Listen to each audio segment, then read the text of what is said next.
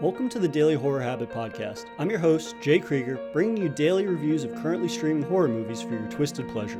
Be aware that these reviews may include mild spoilers. And as always, I hope you enjoy.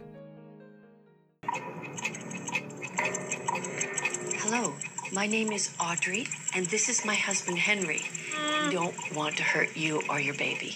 We feel this would be the best way for you to go missing. So much for the book. Hail Satan. Hail Satan.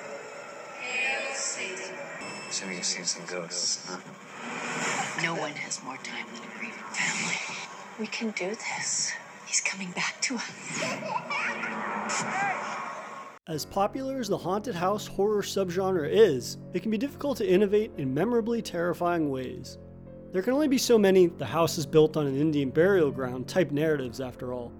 An example of a 2020 film that broke new ground within this horror staple was His House, a haunted house horror film that was less about the home itself and more about the characters who resided there.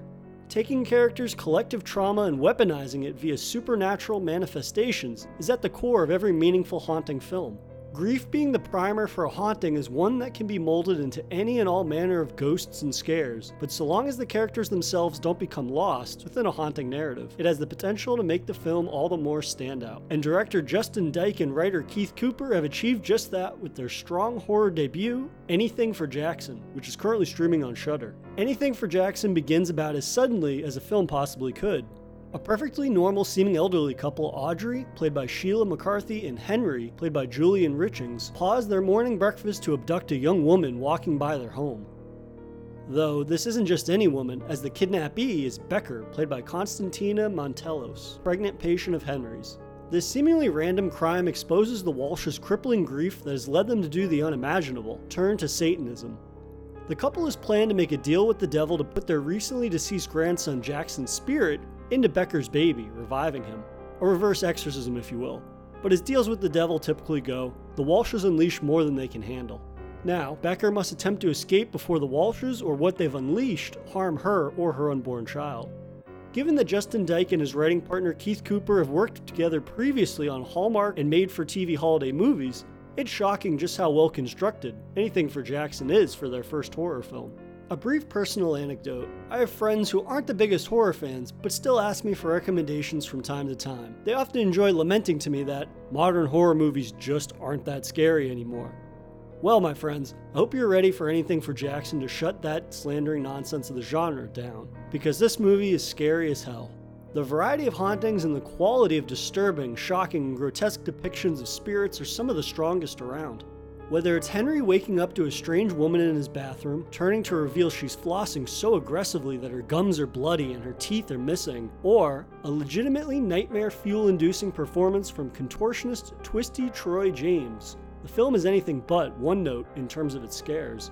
One particular scare highlights the importance of having scares exploit characters' grief, using it against them in a meaningful way rather than just to be scary. One evening, Audrey is home alone. A child in a sheet ghost costume appears at their door to trick or treat, despite it being the dead of winter. As the ghostly child incessantly knocks despite Audrey's pleading for it to leave her alone, the child suddenly appears inside the home. This particular scare is a fantastic homage to David Robert Mitchell's 2015 film It Follows, as the child steps from a doorway and is now a towering figure underneath that ghost costume. While this scene is both frightening and sudden, it gets at the root of why the film is so successful at what it does. The significance of the ghost costume isn't immediately clear, and you wouldn't be wrong for assuming this was designed to simply serve as a creepy apparition. But, in further exploring the Walsh's grief, we come to understand the melancholic grief interwoven into that particular scare, and the film as a whole. And this is another element that the film's creative duo capitalizes on in a way that makes it difficult to believe that this is their first horror venture, and allows Anything for Jackson to stand as a testament to their love for the genre. And now for a brief intermission. If you've been enjoying this episode of Daily Horror Habit, please take a moment to subscribe to the show on your preferred streaming platform or leaving a review on iTunes. And thank you for your continued support, which drives the show's success. And now, without further ado, let's get back to today's horrifying episode. Dyke and Cooper's ability to make the Walshes the clear antagonists of the film sympathetic is yet another remarkable feat of theirs. Despite their kidnapping Becker, and the whole bit with summoning a demon, These are two people whose grief you at least understand. What lengths would you go to bring someone back whom you lost at too young an age? Of course, their actions are never presented as being justified, but we can understand their steadfast determination to seeing this horrific act through, which humanizes them to a degree. This is also helped by the duo performance of Sheila McCarthy and Julian Richings. Their relationship is the foundation for the insanity that is occurring, and despite being grief-stricken, their demeanor is that of very calm and collected. They didn't just kidnap a woman off the street, bashing one of her hands with the ball-peen hammer when she grabs onto a doorframe. Rather, Audrey describes it as, they had a big morning. Their downplaying what is actually happening early on is incredibly disturbing, and you believe that they have justified what they're doing for the greater good of their family. Until all that batshit insane ghosts begin appearing anyways.